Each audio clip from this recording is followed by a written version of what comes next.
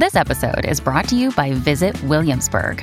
In Williamsburg, Virginia, there's never too much of a good thing. Whether you're a foodie, a golfer, a history buff, a shopaholic, an outdoor enthusiast, or a thrill seeker, you'll find what you came for here and more. So ask yourself, what is it you want? Discover Williamsburg and plan your trip at visitwilliamsburg.com.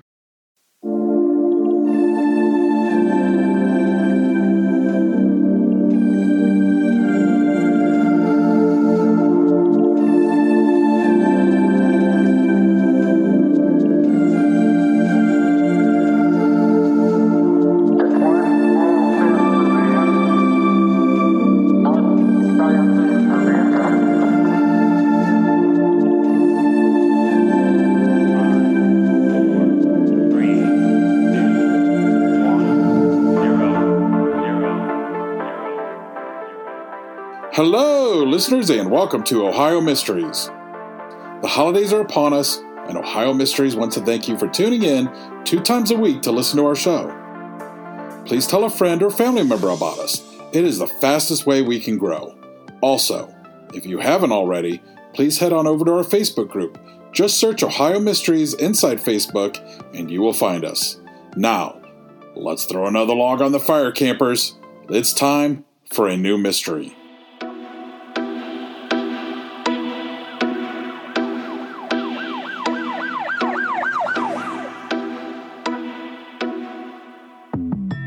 I'm your co-host, Steve Yoder. With us, as always, is our storyteller and journalist who spent 30-plus years telling these kinds of stories with the Akron Beacon Journal, Paula Schleis.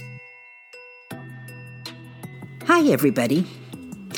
If somebody told you they had 5 husbands die, 4 of them shot to death, would you think she must be the most unlucky wife to have ever lived?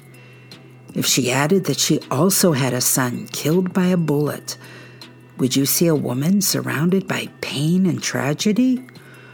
Or would you wonder if maybe you were staring at a serial killer? Don't be too quick to judge. There are many shades of gray here. But either way, you can see why folks started using the term Black Widow when discussing Betty Johnson. If Betty was responsible for any or all of the violent death around her, she took her secrets to the grave. She died in 2011, awaiting a trial date on charges that she had tried to hire a hitman to do away with husband number 4, decades after that husband was believed killed in a home invasion. When 3 different men, including a former cop and one of Betty's neighbors, came forward to admit she had tried to get them to do the job, it didn't just open one homicide case. It had cops in Ohio, Florida, and Georgia pulling out old death certificates and wondering if they missed something. Betty LaFawn Johnson Malone Flynn Sills Gentry Newmar started out as simply Betty Johnson when she was born a coal miner's daughter in Ironton, Ohio in 1931. She grew up in the hardscrabble Rivertown in Lawrence County, across from the West Virginia border. She graduated from South Point High School in 1949 and less than a year later got married. Husband number 1 was Clarence Malone. She was 18, he was 19, and Clarence provided for them through his job as a coal truck driver. The marriage quickly proved to be a mistake. Betty accused Clarence of abuse, and they divorced 2 years later in 1952. Betty came away from that first marriage a mother. Her son Gary was born that same year. We're going to fast forward a little here because Clarence isn't going to die for another 20 years. He'll remarry twice. Then, on November 27, 1970, in Brunswick Hills, that's a township in Medina County, he'll be shot in the back of the head outside his auto shop. Because nothing was taken, it didn't appear to be a random robbery, and investigators mused it might have been personal. But 20 years after his divorce from Betty, there was certainly no reason to look her way. She'd had and lost other husbands by then and lived in another state. Husband number 2 was James Flynn, another Lawrence County man. Betty married him a year after divorcing Malone, and they got off on the right foot. James adopted Betty's son Gary, and Gary Malone became Gary Flynn. James and Betty also grew their family, adding a daughter, Peggy. But just 2 years later, James was dead. When authorities in the future asked Betty what happened to him, her story changed. She said he was shot to death on a pier in New York back in 1955. Another time she said he froze to death in a truck. From news stories I read, it didn't seem like anyone could pin down what really happened. Now, widowed for the first time, remember her first husband won't be killed for years yet, Betty went to beauty school in Jacksonville, Florida, to support herself and her children. But she wasn't alone for long. A year after James Flynn's murder, she tied the knot with husband number 3, Richard Sills. He was a Navy Reserve officer. The pair had met in her beauty salon and fell in love. That marriage lasted 11 years. But in 1967, Richard died of a gunshot wound in the bedroom of their mobile home in Big Coppitt Key, Florida. Betty said Richard had done it himself.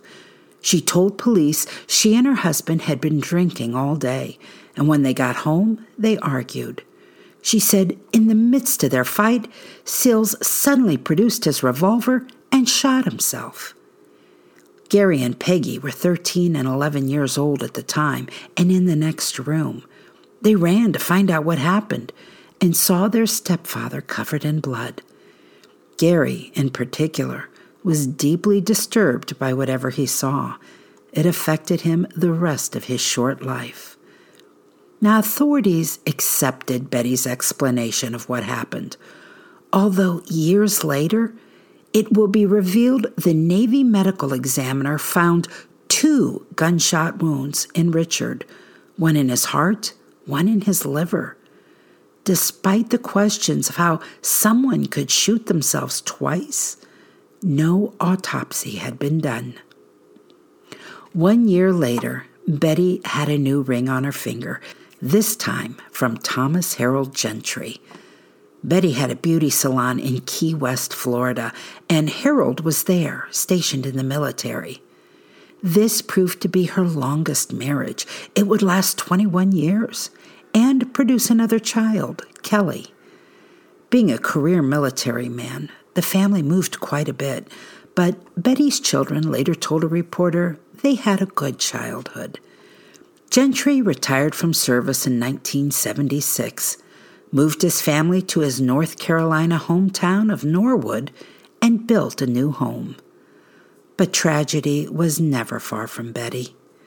In November of 1985, her son Gary, by then a 33-year-old married man with stepchildren living in Ohio's Lake County, died of a gunshot wound. It was ruled suicide. By some accounts, Gary's wife blamed Betty, though in an unspecified way. One thing that rubbed people the wrong way was that before Gary's death, Betty had talked him into getting a life insurance policy and naming her as the beneficiary. After his death, she collected $10,000. Why would a married man with stepchildren depending on him leave his life insurance to his mother? Nobody was satisfied with the answer. The next violent death in Betty's life came less than a year later. Betty and husband Harold had been together for 18 years when Harold was found dead in the couple's North Carolina home in 1986. He had been shot multiple times. The house had been ransacked, but there were no signs of forced entry. Betty was out of town at the time, 3.5 hours away in Augusta, Georgia, getting her truck repaired. Police had to call her out there to tell her what had happened, and she returned Immediately, Harold's brother, Al Gentry, became suspicious of his sister-in-law. She didn't appear to be grieving at all, didn't ask any questions about what had happened to her husband. And to his mind, she spent a lot of time talking about where she was and what she was doing, as if offering an alibi. He also knew his brother had confided in him that his marriage was unstable and probably on its last legs. Betty received a $20,000 life insurance after Harold's death and moved to Augusta, Georgia, where she met husband number 5. She and John Newmar wed in 1991. John lived until 2007, when he was found dead from apparent natural causes. But some say Betty had successfully isolated him from his family, from his children. Betty never even called them to let them know he'd died. Newmar's kids had to read his obituary in the newspaper. They were doubly shocked to learn that their stepmother had cremated him, as John Newmar had already picked out and paid for a burial plot. There was no official suspicion cast Betty's way at John's death, but that didn't mean there weren't people raising eyebrows. And Al Gentry did more than just raise eyebrows. For more than 20 years, he had been raising his voice, begging a North Carolina sheriff to review his brother's still unsolved home invasion murder with an eye toward Betty. But investigators were always satisfied that her alibi put her hours away. It wasn't until 2008 when a new sheriff in town heard Al Gentry's pleas. After being elected to office, Sheriff Rick Burris met with Al, opened the cold case file, and learned 3 men had said Betty solicited them for her husband's murder in the weeks before his death. Authorities believed Betty's motive was the $20,000 life insurance policy, something she stood to lose if Al was right and Harold thought his marriage had run its course. In late 2008, Betty, then a diminutive 76-year-old white-haired grandma, was arrested at her home in Georgia and extradited to North Carolina. She posted a $300,000 bail and was released to await her trial on 3 charges of solicitation for murder. That's when investigators started growing curious about the string of dead husbands in her wake. In North Carolina, they seized the ashes of her 5th husband. John Newmar's cause of death was listed as sepsis, but experts said the symptoms he had been experiencing could have been similar to that of arsenic poisoning. So they analyzed the ashes, but couldn't find any remnant of arsenic. There was nothing to link Betty to the other deaths either. In Ohio, husband number 1 couldn't have seemed more removed from Betty's life when he was shot to death. Husband number 2 was in another state when he was shot, as far as they could tell. And detectives were satisfied that husband number 3 and Betty's adult son Gary had both killed themselves. Harold Gentry's death was the only one Betty was being charged with. But Betty was sick.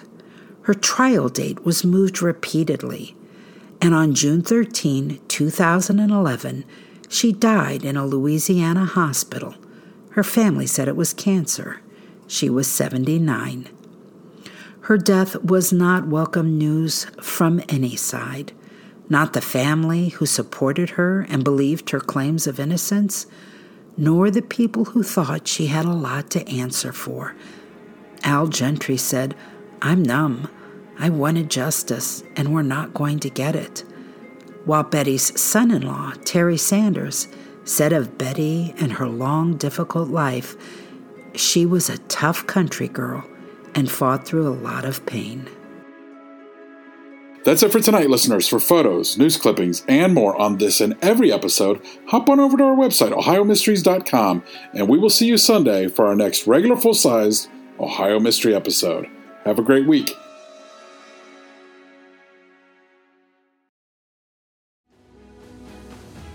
I'm Ken Harbaugh, host of the new Medal of Honor podcast from Evergreen Podcasts, brought to you in partnership with the National Medal of Honor Museum. In each 3-minute episode, we'll learn about a different service member who distinguished him or herself through an act of valor. We'll include stories from the Civil War to Iraq and Afghanistan, and from all branches of the military. We'll talk about service members who were overlooked for the medal at first due to their race or religion, and about those who were celebrated at the time. We'll hear stories of soldiers like Audie Murphy, future Hollywood star who mounted a burning tank to hold off German infantry in World War II. And people like Dr. Mary Edwards Walker, a Civil War Army doctor and the only woman to receive the Medal of Honor so far. Learn about these heroes and more wherever you get your podcasts.